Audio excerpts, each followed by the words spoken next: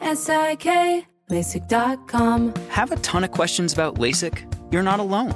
That's why we created LASIK.com. One place where you can go to find every answer to every question on your mind. Like, how much does LASIK cost? How long does recovery take? How do I find a doctor? If you've been thinking about LASIK, go to LASIK.com now. Yeah, LASIK.com. Easy to remember, so you know where to start. LASIK, LASIK.com. Today's episode is brought to you by Technically Speaking, an Intel podcast. When you think about the future, what kind of technology do you envision? Whatever the future holds, artificial intelligence will undoubtedly be at the heart of it all. Join Graham Class as he hosts Season 2 of Technically Speaking, an Intel podcast, and hear from the minds transforming healthcare, retail, entertainment, personal computing, and more with the help of AI. Tune in every other Tuesday and explore the latest technology that's changing our world today and creating a more accessible tomorrow. Listen to Technically Speaking, an Intel podcast on the iHeartRadio app, Apple Podcasts, or wherever you get your podcasts. Today's episode is brought to you by Visible. The future of wireless is here, and it's transparent. Switch to Visible, the wireless company that makes wireless visible. Get a one-line plan with unlimited 5G data powered by Verizon, just $25 a month, every month, taxes and fees included. No hidden fees, no surprises, no, really. What are you waiting for? Get with the times and switch to Visible at Visible.com. Monthly rate on the Visible plan for data management practices and additional terms, visit Visible.com. Okay, picture this. It's Friday afternoon when a thought hits you. I can spend another weekend doing the same old whatever, or I can hop into my all-new Hyundai Santa Fe and hit the road. With available H-Track all-wheel drive and 3-row seating, my whole family can head deep into the wild. Conquer the weekend in the all-new Hyundai Santa Fe. Visit HyundaiUSA.com or call 562-314-4603 for more details. Hyundai, there's joy in every journey. Kullervoinen, wicked wizard, grasps the handle of his broadsword, asks the blade this simple question. Tell me, O my blade of honor, dost thou wish to drink my lifeblood, drink the blood of Kullervoinen? Thus his trusty sword makes answer, well divining his intentions. Why should I not drink thy lifeblood, blood of guilty Kullervoinen? Since I feast upon the worthy, drink the lifeblood of the righteous. Thereupon the youth Kullervo, wicked wizard of the Northland, lifts the mighty sword of Ukko, bids adieu to earth and heaven, firmly thrusts the hilt in heather. To his heart he points the weapon, throws his weight upon the broadsword, pouring out his wicked lifeblood ere he journeys to Manala. Thus the wizard finds destruction. This the end of Kullervoinen, born in sin and nursed in folly.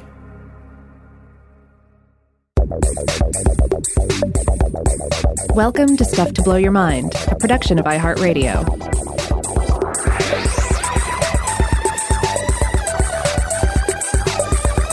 Hey, welcome to Stuff to Blow Your Mind. My name is Robert Lamb. And I'm Joe McCormick. And what you just heard was an excerpt from Rune 35 of the Finnish epic The Kalevala, as translated by John Martin Crawford in 1888. It's a famous scene from the text that has been depicted in art. You'll find depictions of it in public statues.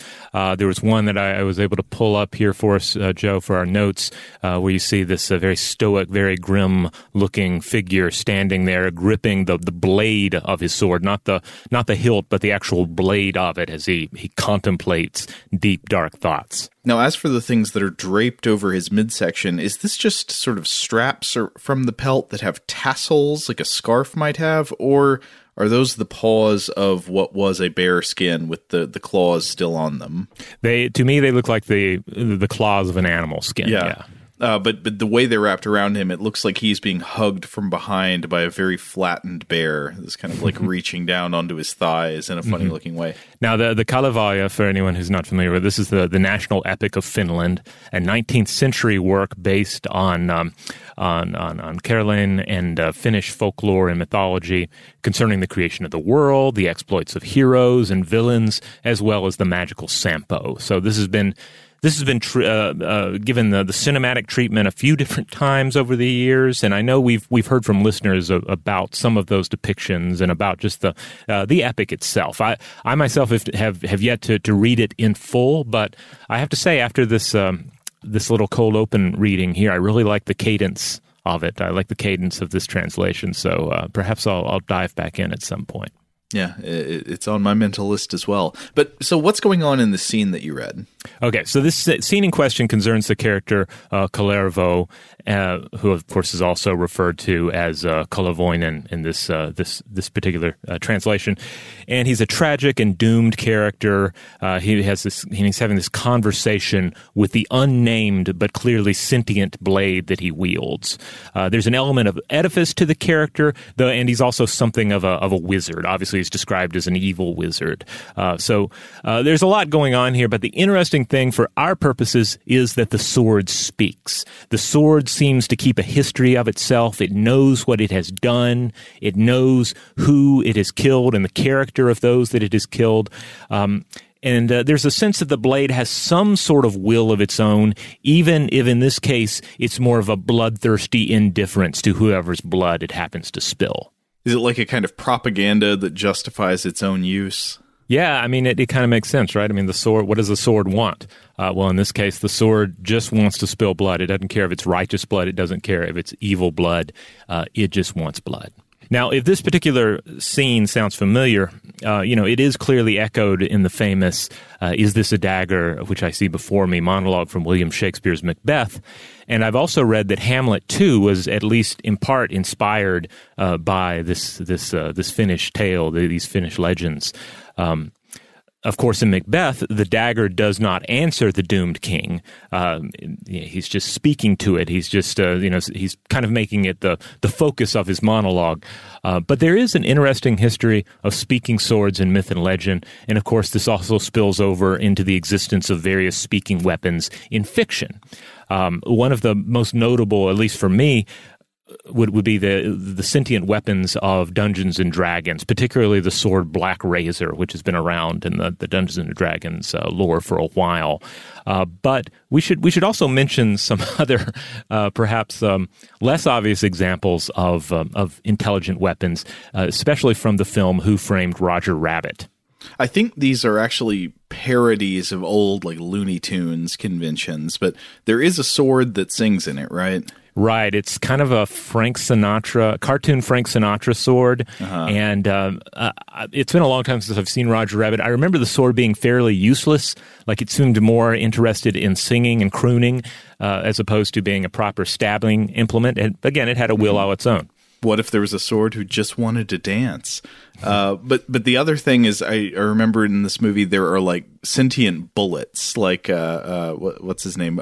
Bob Hoskins gets out a bunch of bullets to put in his gun, and they're cartoon like Old West cowboy bullets, and they're one talks like a prospector. Yeah, I'd completely forgotten about this till you shared an image with me. I think at least one of the bullets is Pipper from Final Sacrifice. Yeah. It's been it's been a long time since I've seen it, but looking at this still, I can hear that stereotypical like prospector voice. Yeah. So in this episode, we're going to discuss some examples of speaking swords from myth and legend and literature, and maybe get into what it all means to a certain extent. Now, the idea of a weapon that has a mind of its own and can even talk and talk to its bearer, it goes very far back, even farther back than Kalevala. In fact, it goes to the civilizations of ancient Mesopotamia and their myths. Yeah, because this is one that's not just an old example. It's an example that checks off all the boxes of what you want to find in a sentient weapon. It is Sharur, the talking mace, which was a weapon that was wielded by the hero god Ninurta. So this would have been of Sumerian and then I think later Babylonian mythology. Yeah, and like a lot of those gods, I think his trajectory kind of changes course over time. He was at least initially a god of spring thunder showers and a protector of agriculture. I've also seen him written about as being more connected with the sun, and then in later traditions, more of like a warrior god. And then there are also some pretty famous depictions of him. There's if you just go to like a Wikipedia page about ancient Sumerian legend, you're likely to see this image of Ninurta with thunderbolts pursuing this winged demon Anzu, who has stolen the tablets of destiny. It's a pretty famous image. Yeah, and like so much of that great old Mesopotamian art, you get this kind of side view of the characters, right? They're in profile as they're striding forward, and Ninurta has absolutely fabulous calf muscles.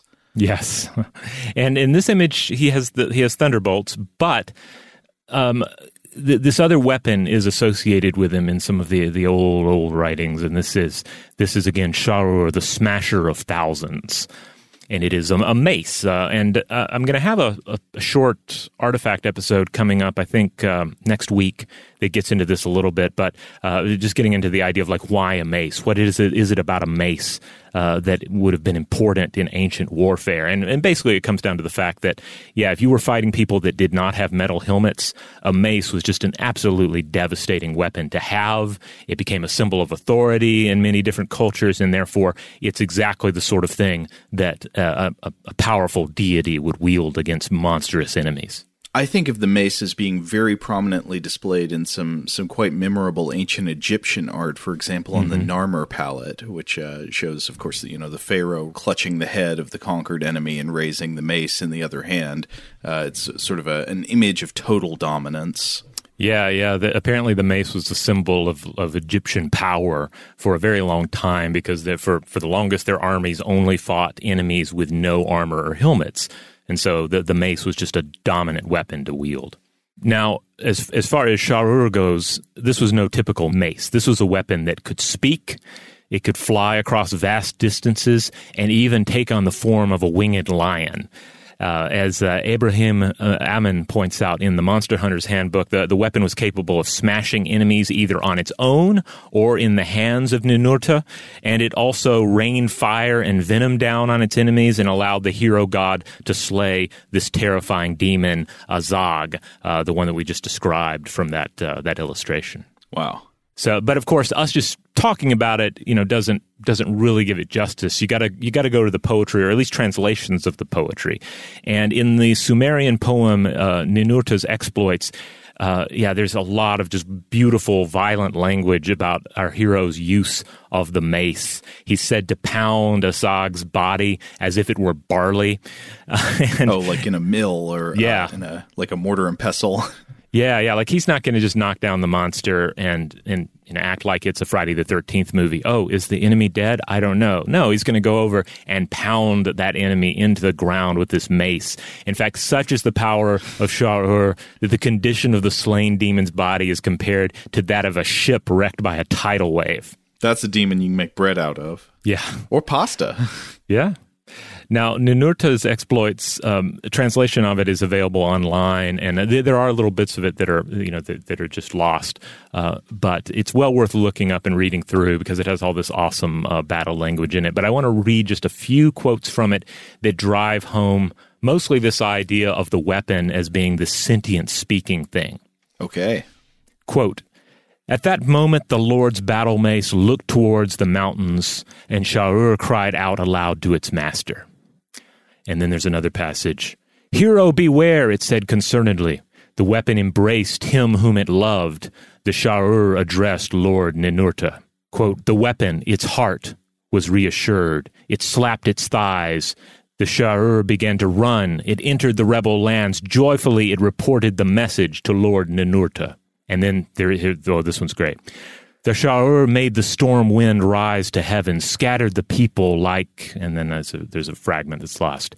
It tore. Its venom alone destroyed the townspeople. The destructive mace set fire to the mountains. The murderous weapon smashed skulls with its painful teeth. The club which tears out entrails gnashed its teeth. The lance was stuck into the ground, and the crevices filled with blood. In the rebel lands, dogs licked it up like milk. The enemy rose up, crying to wife and child. You did not lift your arms in prayer to Lord Ninurta. The weapon covered the mountains with dust, but did not shake the heart of Azog. The Sha'ur threw its arms around the neck of the Lord.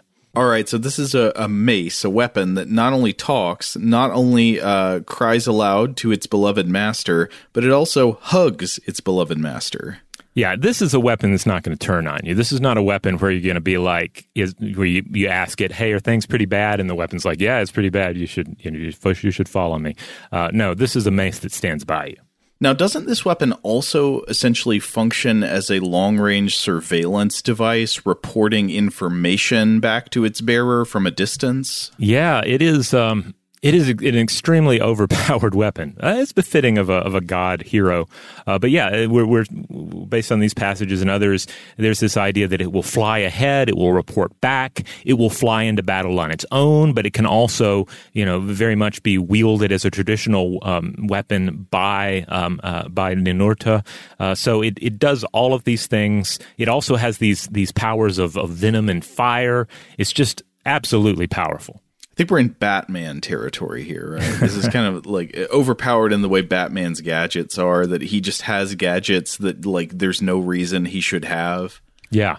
And this one this does everything. You could imagine, it's almost as if like later traditions were like, this is great, but let's tone it down a little bit because I don't know if people are going to believe it. But like I said, it's amazing. It's an amazing weapon. Sha'ur has shark repellent properties. That's right. Batman did have shark repellent. Yeah. Just carried it around just in case. LASIK, LASIK.com. Have you been thinking about LASIK but not sure if you're a candidate? Just go to LASIK.com/quiz and take our free candidacy quiz. In just a few minutes, you'll know if LASIK is likely right for you. And if it is, we'll connect you with experienced LASIK doctors in your area. Start your journey towards 20/20 vision. Take our free candidacy quiz at LASIK.com/quiz. Yeah, LASIK.com. Easy to remember, so you know where to start. LASIK, LASIK.com.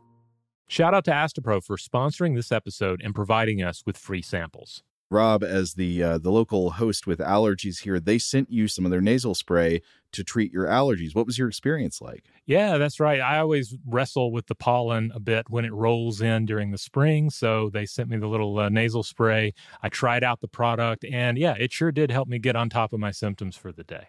And it's so fast-acting, it was already kicking in before I left the house. Astepro is a first-of-its-kind nasal allergy spray. It's the fastest 24-hour over-the-counter allergy spray. It starts working in 30 minutes, while other allergy sprays take hours. Astepro is the first and only 24-hour steroid-free allergy spray. Astepro delivers full prescription-strength indoor and outdoor allergy relief from nasal congestion, runny and itchy nose, and sneezing. Get fast-acting nasal allergy symptom relief with Astepro. Go to asteproallergy.com for a discount so you can get Astepro and go today. ASTEPRO allergy.com. Astepro and go. Use as directed for relief of nasal congestion, runny nose, sneezing, and itchy nose due to allergies. Today's episode is brought to you by eBay. eBay Motors is here for the ride. Remember when you first saw the potential? And then, through some elbow grease, fresh installs, and a whole lot of love, you transformed 100,000 miles and a body full of rust into a drive that's all your own. Look to your left. Look to your right. It's official. No one's got a ride like this. There's nothing else that sounds like, feels like, or looks like the set of wheels in your garage. With over 122 million parts, you can make sure your number one ride or die stays running smoothly so there's no limit to how far you can take it. Brake kits, turbochargers, engines, exhaust kits, roof racks, LED headlights, bumpers, whatever your baby needs, eBay Motors has it. And with eBay Guaranteed Fit, it's guaranteed to fit your ride the first time, every time, or your money back. Plus, at these prices, well, you're burning rubber, not cash. Keep your ride or die alive at ebaymotors.com. Eligible items only. Exclusions apply. Hey, girlfriends, it's me, Carol Fisher. I'm so excited to tell you about the brand new series of The Girlfriends. In Season 1, we told you about the murder of Gail Katz at the hands of my ex-boyfriend, Bob. At one point, a woman's torso washed up on Staten Island and was misidentified as Gail. She spent 9 years in Gail's grave, and then she just disappeared. It's almost like it's become this moral obligation to find her. And that's what we're going to do. Find this missing girlfriend and tell her story. With the help of some of your favorite girlfriends from Season 1, like my producer, Anna. Oh my God. My friend, Dr. Mindy Shapiro. Hi, it's Dr. Shapiro, and I'd like to speak with the Deputy Medical Examiner. And of course, Gail's sister, Elaine Katz. Having no closure, it kills you. Join us as we try to solve a 35-year-old cold case. It's not going to be easy, but it's going to be one hell of a ride. What? I can't believe this. Listen to Season 2 of The Girlfriends, Our Lost Sister on the iHeartRadio app, Apple Podcasts, or wherever you get your podcasts.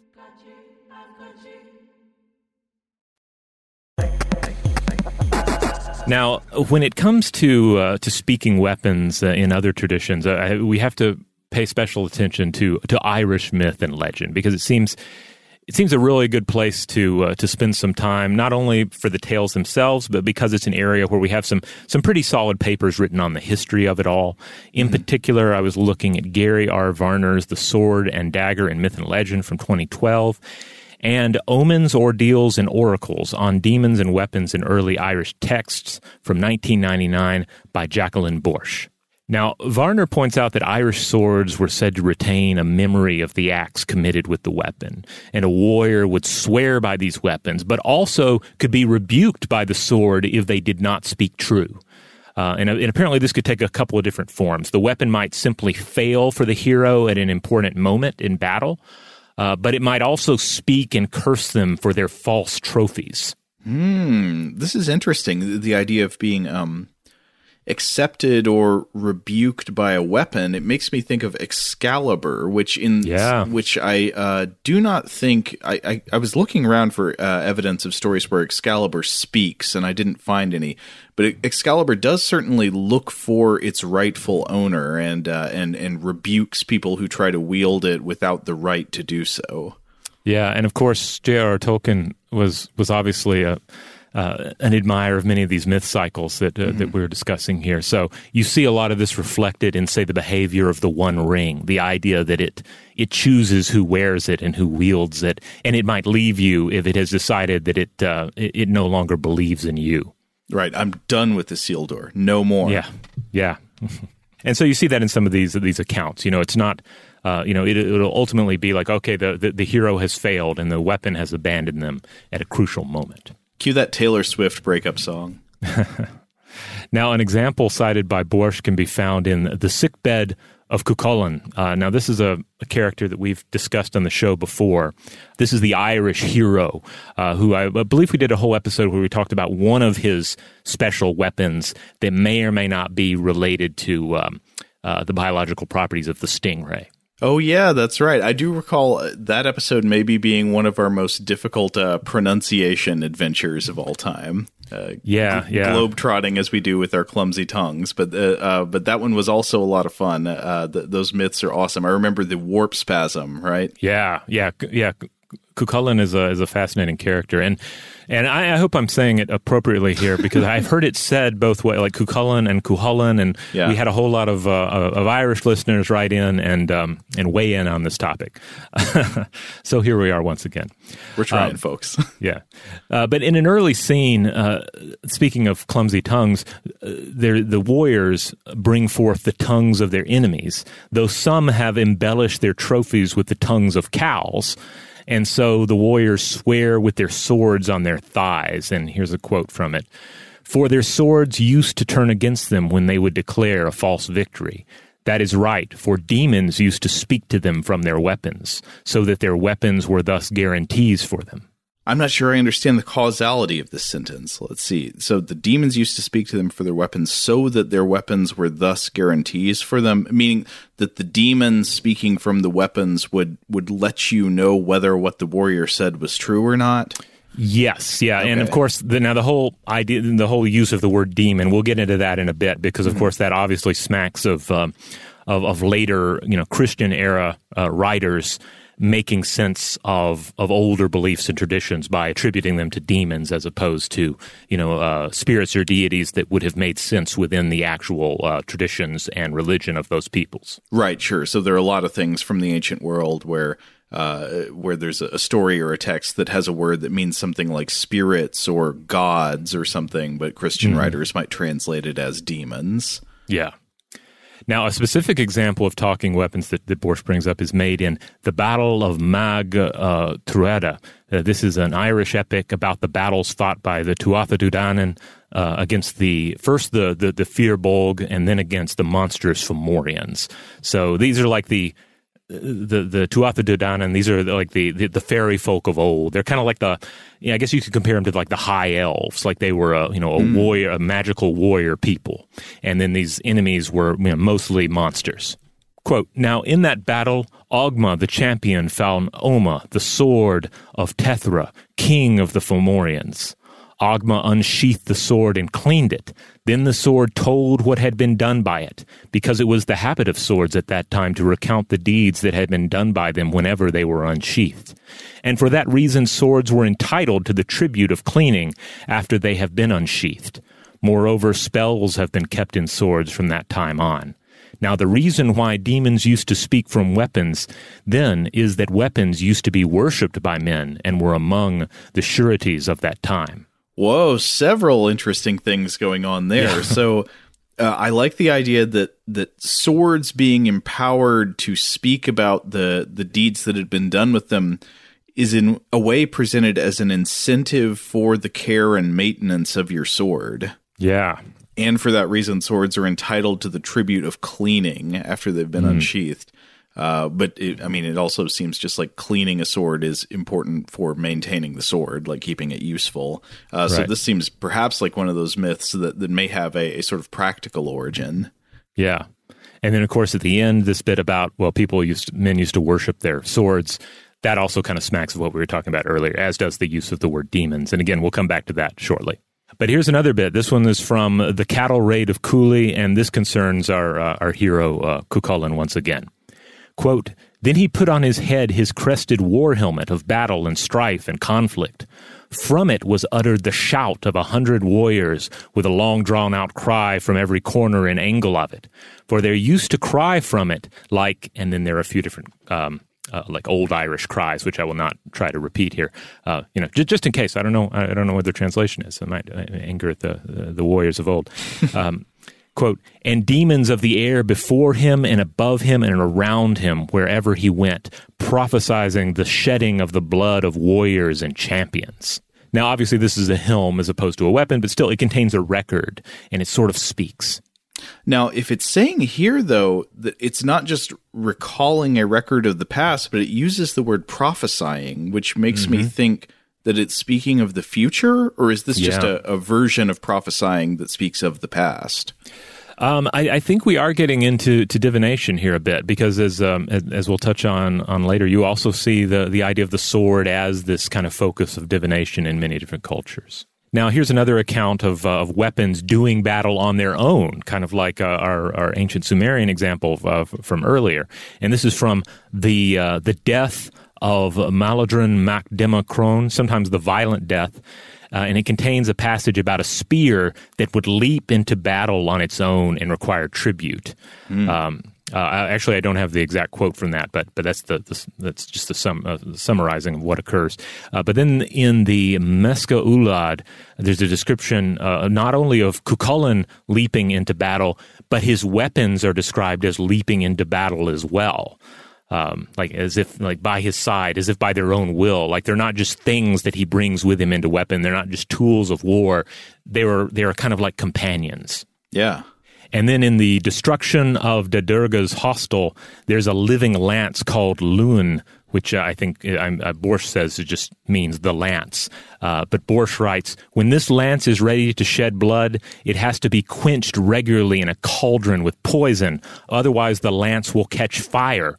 Used in battle, this weapon is extremely dangerous. Whoa. So basically, Borsch summarizes that, weapons are guarantees for truth about battle deeds of the past. We see this idea, this hint of them being able to prophesize the future even. Weapons know what has been done with them. And there's also this idea of other beings speaking through them.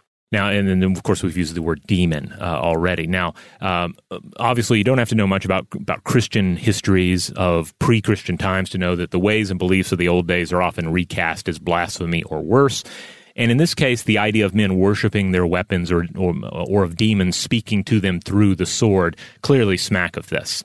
Now, where Borsch ultimately lands on this issue is that the term demons may simply be a summarization of the infernal deities or furies, Alecto, Tisiphone, Megara, as well as the war goddess Bellona.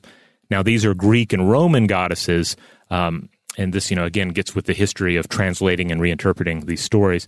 But the Irish war goddess is, of course, the Morrigan, who I believe we talked about in our, we talked about the Morrigan in the Fata Morgana episode. Okay. So sometimes she is an individual, and other times, though, she is a triad of the war goddesses Badab, Macha, and Nemain. Now, in early Irish texts, Borsch says that the Morrigan is sometimes equated with the monstrous Lamia, or also equated with Lilith, and relegated to the underworld. So there's this continuing tradition of this. But I want to read this quote here from the text. She writes, quote, "This survey from the Táin shows the war goddesses appear in battle contexts in which they utter ominous, terrifying, and inciting shouts, just like the battle creatures from part two earlier in this document. She's referring to demonic creatures inhabiting weapons and shouting therefrom at the height of the fight. She continues, the battle creatures are sometimes referred to in the same context, and they are somewhat closer to the sword demons of Serglegi Con Cullen, and that they, too, are directly connected with weapons. The connection is more indirect in the case of the war goddesses. The most striking example is the Armgrith. This is the clamor of arms caused by an attack by a war goddess. But this is less similar than the shouts from weapons and armor. However, what brings the war goddesses closer to the oracular utterances of the sword demons are their prophetic words in battle contexts. This prophetical function of the war goddesses is not only found in the Táin, but also in other early Irish texts. Interesting. Okay, so this does come back to the divinatory or oracular properties you alluded to. Yeah. It's almost like the sword is a thing that kind of stands outside of time. It's connected to all the deaths before it, and it's connected to all the deaths ahead of it. Or the sword stands outside of time, or something that speaks through the sword stands outside of time. Yeah. Like the sword is almost it's a radio for talking to God. It's it's like a conduit in a way. Yeah.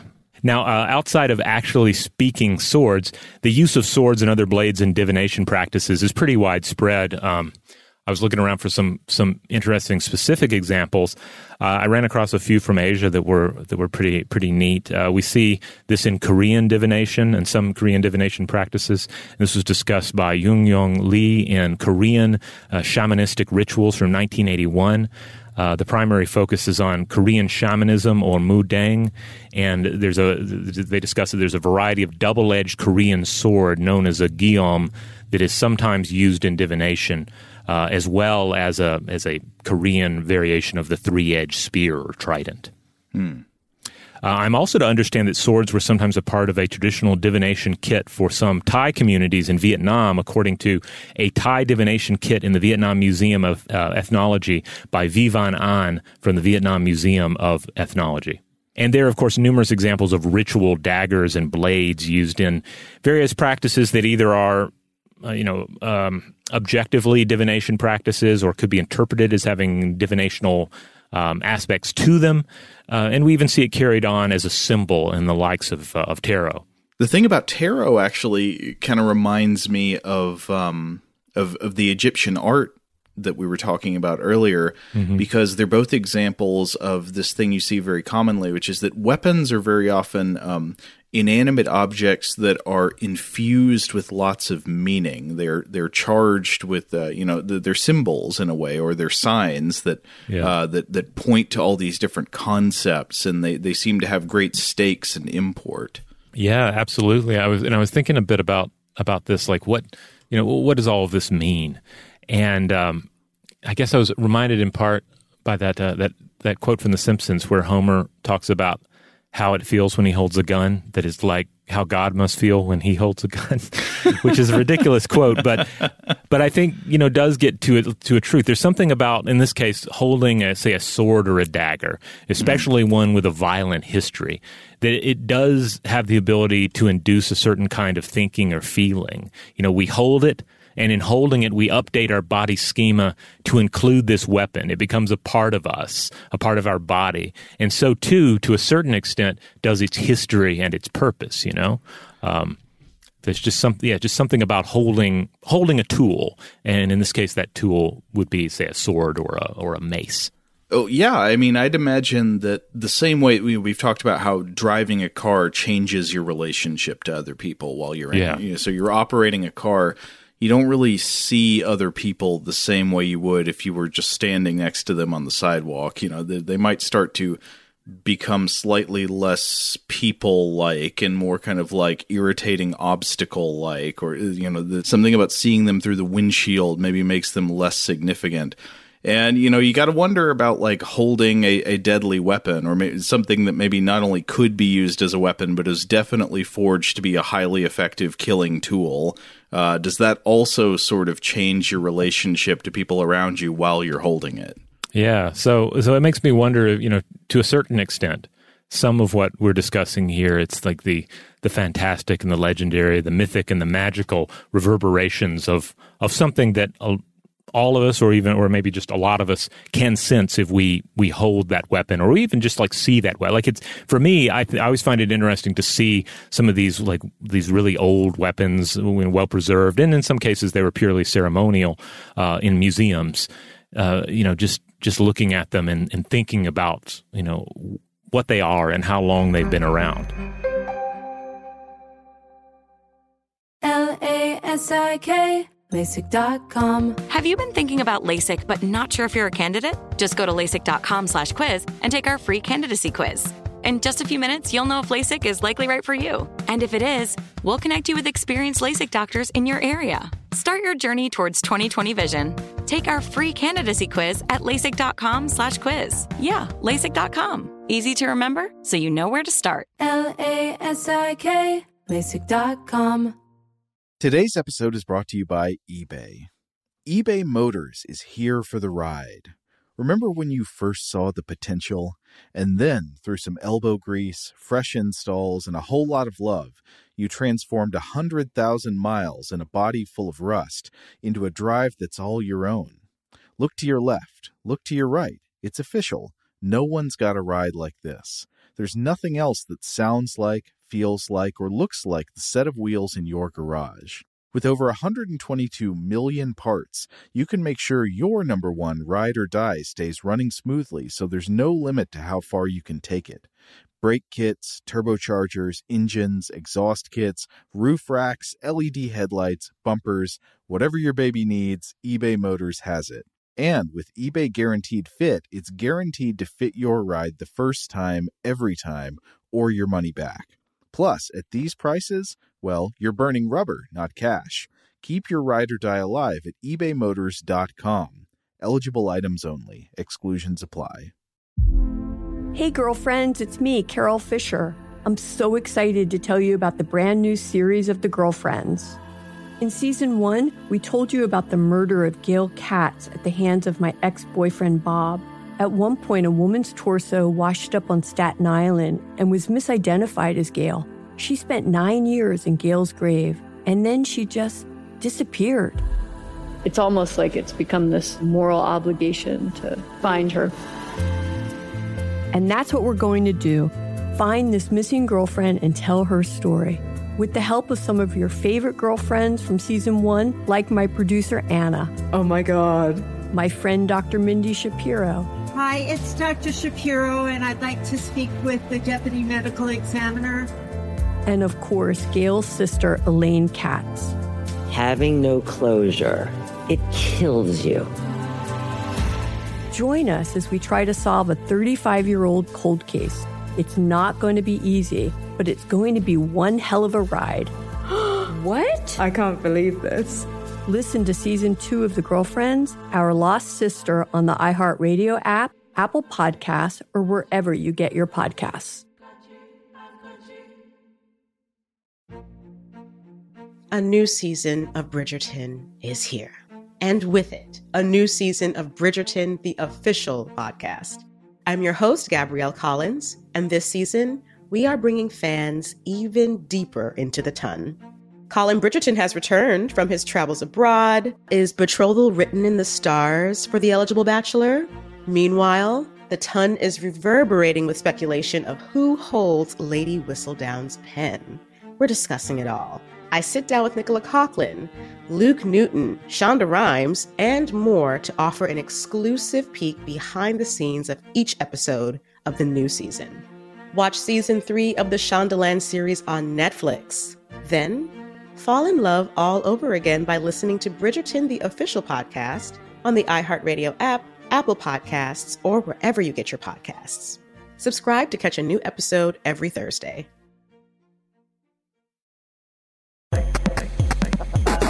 Now, another way of looking at this subject is not to emphasize the weaponness, but just to think about these stories as stories of an inanimate object or tool of some kind that has a mind and speaks and has a will of its own. In other words, that it is an inanimate object that has the properties of an agent.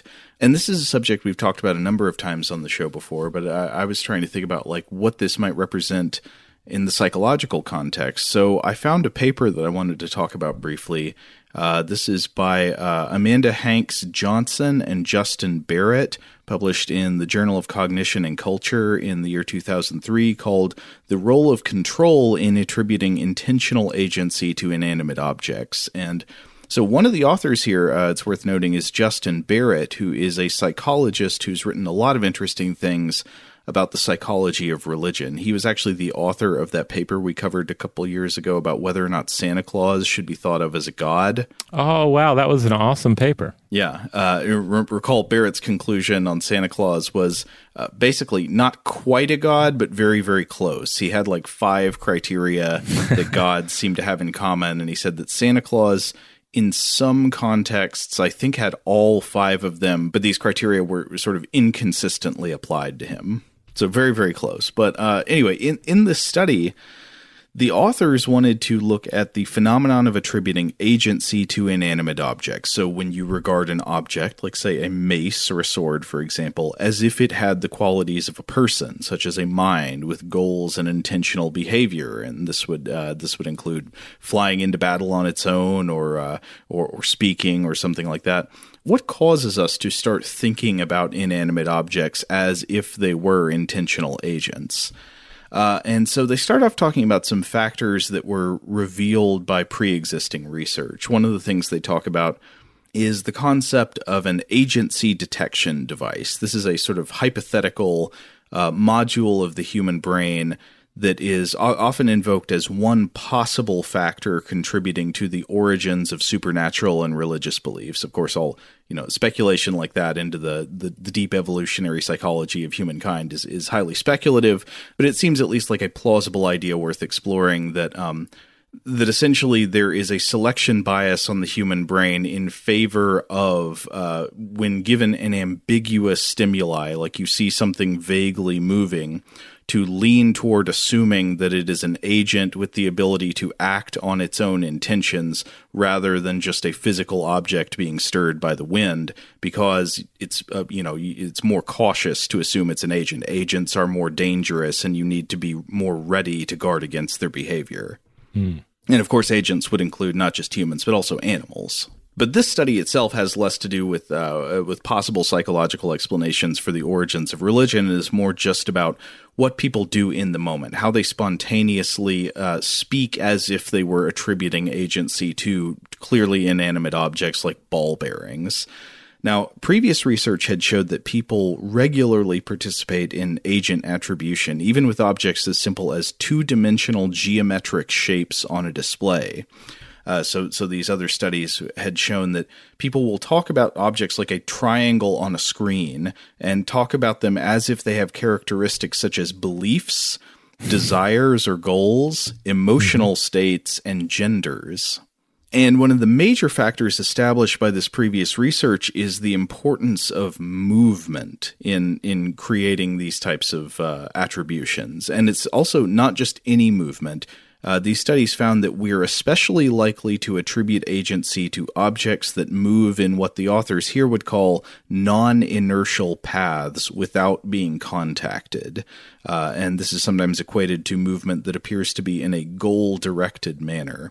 So non-inertial paths means that, if you see a stone rolling down a hill, just following what would be the obvious apparent course of gravity, you're much less likely to attribute agency to that stone than you would to a stone that just suddenly rolls in one direction on a flat surface without any apparent cause. So that seems pretty intuitive, right? Like we're less likely to start wondering if something is an agent if we just see it apparently obeying the laws of physics. If something moves in a way where we can't clearly see a physical cause for it to move that way outside of itself, then we start thinking like, whoa, is that thing alive? Mm. But then the authors here looked at another feature beyond just non-inertial pathways of movement, and that feature is the control of the observer. So what they did here to test this was they used an experimental setup where participants were recorded describing their actions out loud while they tried to move a number of metal ball bearings around on a surface, like a tabletop. And underneath that surface, there were electromagnets that could be turned on and off that could influence the path of the balls and how the balls moved around on this table. So the two conditions of the experiment were, you had one condition where participants had direct control over the magnets. They had a switch or switches that they could switch on and off that were tied to a light that would go on and off when the magnets were activated and deactivated. So they were controlling the method by which the paths of the balls were diverted. And then you had another condition where the participants were moving the balls around, but they had no perception of control over the magnets. Instead, an experimenter was turning the magnets on and off. And the results were in line with the author's hypothesis. A greater number of participants in the no control condition, the one where they could not control what the magnets were doing, a greater number of them spontaneously made statements attributing mind-like agency to the balls compared to the condition where people could control the magnets. And so what were the spontaneous statements people made that attributed agency? It would be things like relational expressions. So, for example, apologizing to the balls. One quote is, "Oops, sorry, ball." Sometimes naming the balls. To quote from the study here, describing a relationship with the marbles in terms that are literally appropriate only for animals and people, but not physical objects such as marbles, e.g., quote, "and a couple of ones did not like me." And then a couple of the other ones were statements about the ball bearings, like having desires, like, "Oh, look, those two are kissing," or "that one didn't want to stay there," or saying that the balls are fighting each other. So the results would seem to back up the idea that we are more likely to spontaneously attribute agency to inanimate objects, not just when they move in non-inertial paths, but also when they do so in ways that we understand to be outside of our direct control, or outside the direct control of a human agent such as ourselves. One interesting side note is that while a greater number of members of the no control group made at least one agency attribution statement, if you were to just count up the numbers of statements, one participant in the in-control group actually went hog wild, making tons of statements, including naming some of the marbles. This one participant is where you get the person who started calling one of the ball bearings Bob. The most common types of agency attributions across all conditions were people ascribing desires and dispositions to the marbles, such as wanting or liking. And so the study did support the author's hypothesis that objects moving beyond our control are more likely to be seen as agents. But one thing that I thought was interesting was they actually recorded less spontaneous agency attribution overall than a number of previous studies, for example, the ones using geometric shapes displayed on a screen. And they tried to talk about why that was. They say, quote, "Perhaps the representational character of the animated displays introduces bias that contributes to the willingness of participants to attribute beliefs, desires, and personality traits to geometric shapes. At least adult observers understand that images in motion pictures often represent intentional agents. Further, while the shapes in the displays certainly do not have beliefs or desires, intentional agents who do have beliefs and desires orchestrate their movements. Perhaps these conceptual factors of the displays contribute to the attribution of agency in animated displays."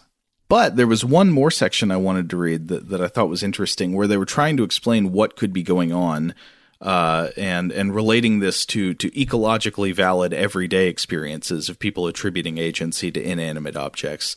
And this relates to the condition, once again, of control over these objects. They write, quote, "The suggestion is that we treat cars and computers as intentional agents not only because of their perceptual features or self-propelledness. Indeed, we berate our cars when they, quote, refuse to move and not when they do move. Rather, it is when objects' action violates our own sense of causal efficacy that we attribute agency to them.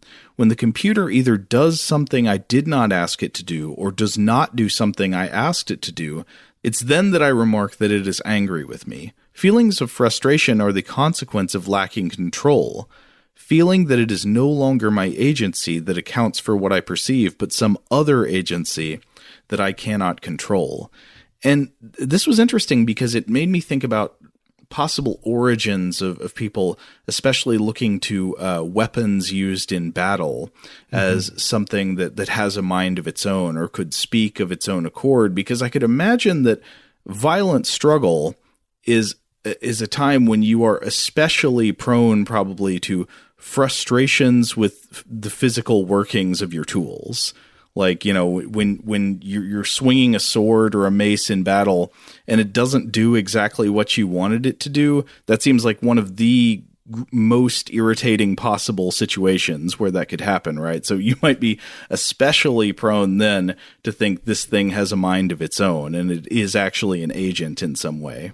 Yeah, the sword has decided that I am not worthy to wield it, and that is why it seems to fail me suddenly.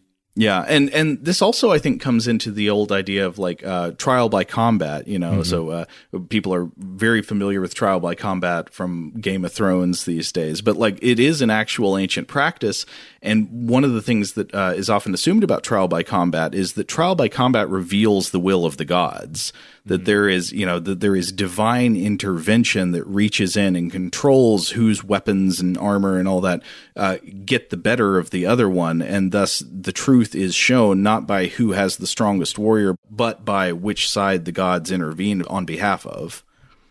Now, one thing that comes to mind in all of this, taking into account all of this and comparing it to the weapons too, is first of all, I'm imagining like the warrior psyche during the height of battle. I mean, obviously that's going to be a situation where you're dealing with a lot of there's probably a flow state going on to some degree in some cases. It's also a highly energized and traumatic time, which is going to have its own psychological effect.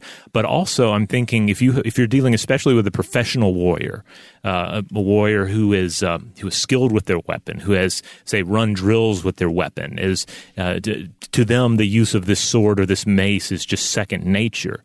It makes me think of the sometimes perceptible disconnect between will in the mind and movement in the body.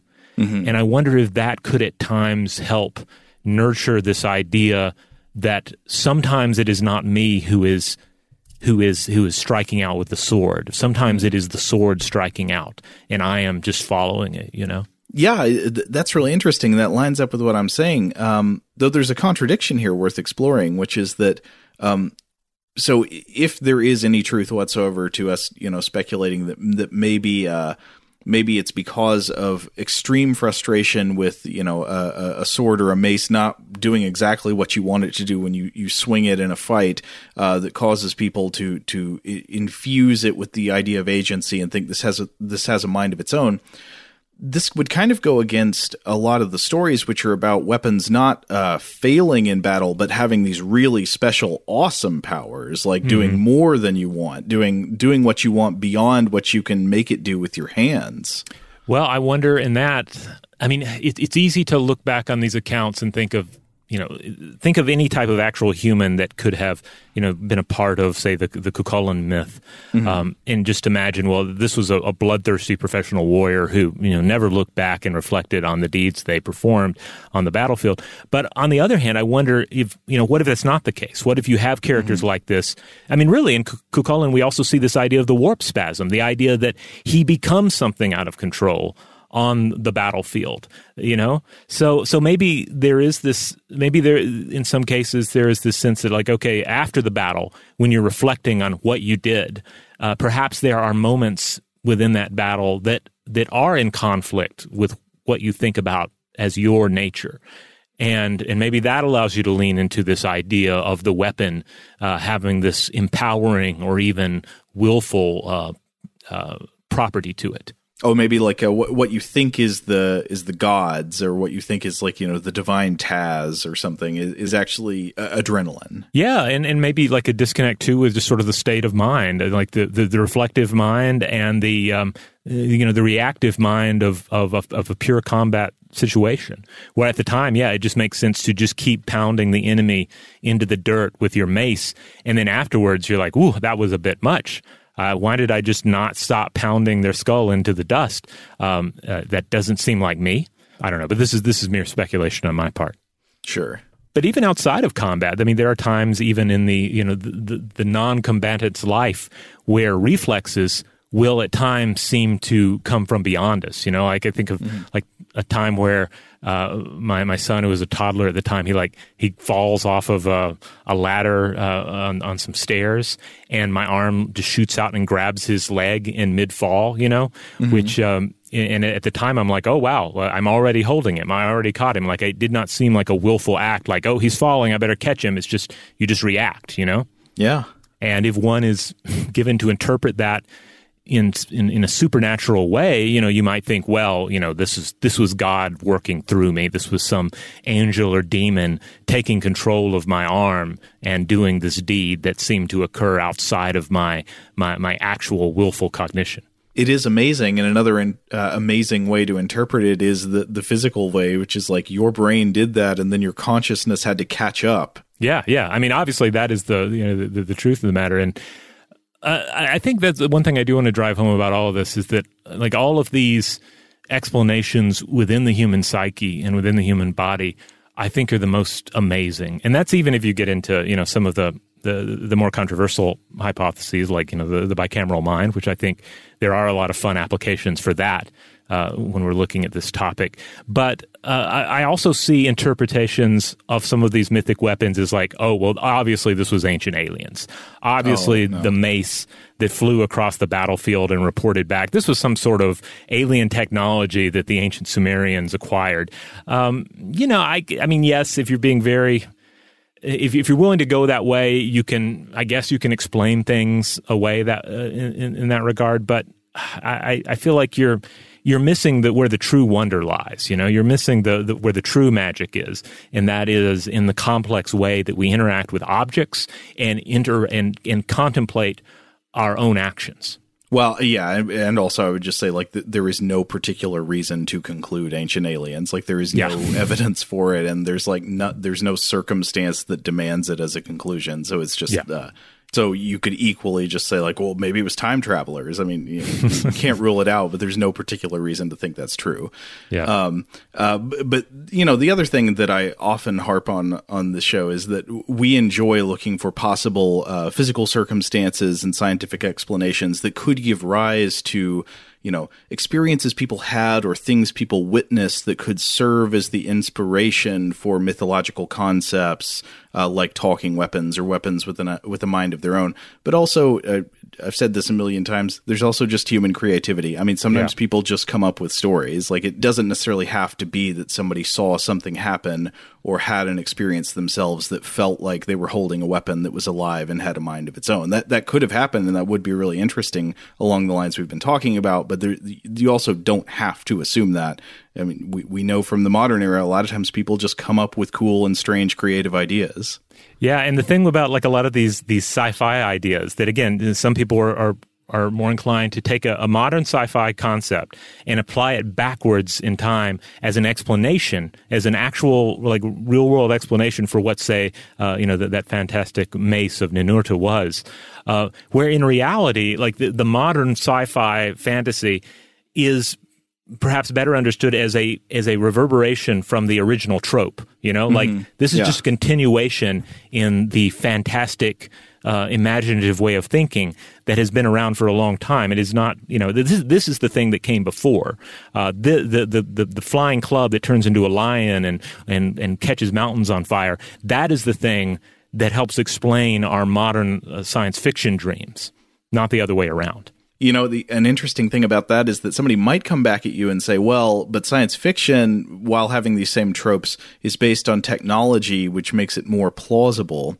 And I guess you could say that, but it also strikes me as that a wonderful way of framing that is that the course of human history and scientific and technological development is reality catching up with myths. Yeah.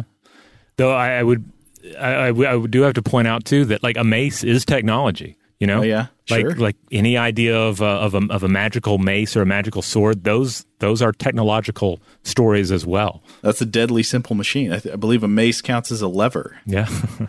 All right. Well, we're going to go ahead and close the book on this, but we'd love to hear from everybody. We'd love to hear your thoughts on what we discussed here, but also examples of sentient or possibly sentient weapons from other myths and legends, as well as science fiction and fantasy treatments as well. Now, one thing I do want to mention here, we opened with a rather dark reading from the Kalevala, so I wanted to stress this. If you're troubled by suicidal thoughts, you are not alone, and a sympathetic ear is only a phone call away. In the United States, consider calling the National Suicide Prevention Hotline at 1-800-273-8255. You can also visit the website, which is suicidepreventionlifeline.org. And for additional resources tailored toward general and specific needs, such as those of youth, disaster survivors, Native Americans, veterans, lost survivors, LGBTQIA, and attempt survivors, you'll find a list of international suicide hotlines at suicide.org, and then you can go to the International Suicide Hotline section of that website. Big thanks, as always, to our excellent audio producer, Seth Nicholas Johnson. If you would like to get in touch with us with feedback on this episode or any other, to suggest a topic for the future, or just to say hello, you can email us, as always, at contact@stufftoblowyourmind.com.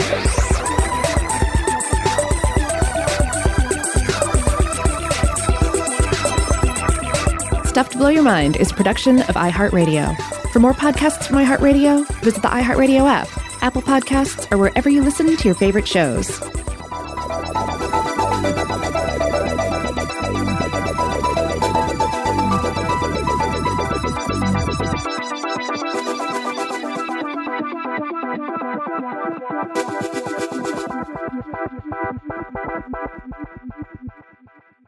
Today's episode is brought to you by Visible. The future of wireless is here, and it's transparent. Switch to Visible, the wireless company that makes wireless visible. Get a one-line plan with unlimited 5G data powered by Verizon, just $25 a month, every month, taxes and fees included. No hidden fees, no surprises, no, really. What are you waiting for? Get with the times and switch to Visible at Visible.com. Monthly rate on the Visible plan. For data management practices and additional terms, visit Visible.com. Okay, picture this. It's Friday afternoon when a thought hits you. I can spend another weekend doing the same old whatever, or I can hop into my all-new Hyundai Santa Fe and hit the road. With available H-Track all-wheel drive and 3-row seating, my whole family can head deep into the wild. Conquer the weekend in the all-new Hyundai Santa Fe. Visit HyundaiUSA.com or call 562-314-4603 for more details. Hyundai, there's joy in every journey. Hey, girlfriends, it's me, Carol Fisher, back with another season of the global #1 podcast, The Girlfriends. Last time, we investigated the murder of Gail Katz. This time, we're uncovering the identity of the woman who was buried in Gail's grave for a decade before she disappeared. Join me and the rest of the club as we tell her story. Listen to Season 2 of The Girlfriends, Our Lost Sister on the iHeartRadio app, Apple Podcasts, or wherever you get your podcasts. Hi, I'm Michael Rappaport. And I'm Kibi Rappaport. And together we're hosting Rappaport's Reality Podcast. We have a passion for reality TV, and we're inviting you into our living room. We're dissecting the drama, and we're giving praise to the single greatest form of entertainment on television today. That is right. Reality TV is the greatest form of entertainment on television today. Listen to Rappaport's Reality with me, Kibi Rappaport. And me, Michael Rappaport, on the iHeartRadio app, Apple Podcast, or wherever you get your podcast.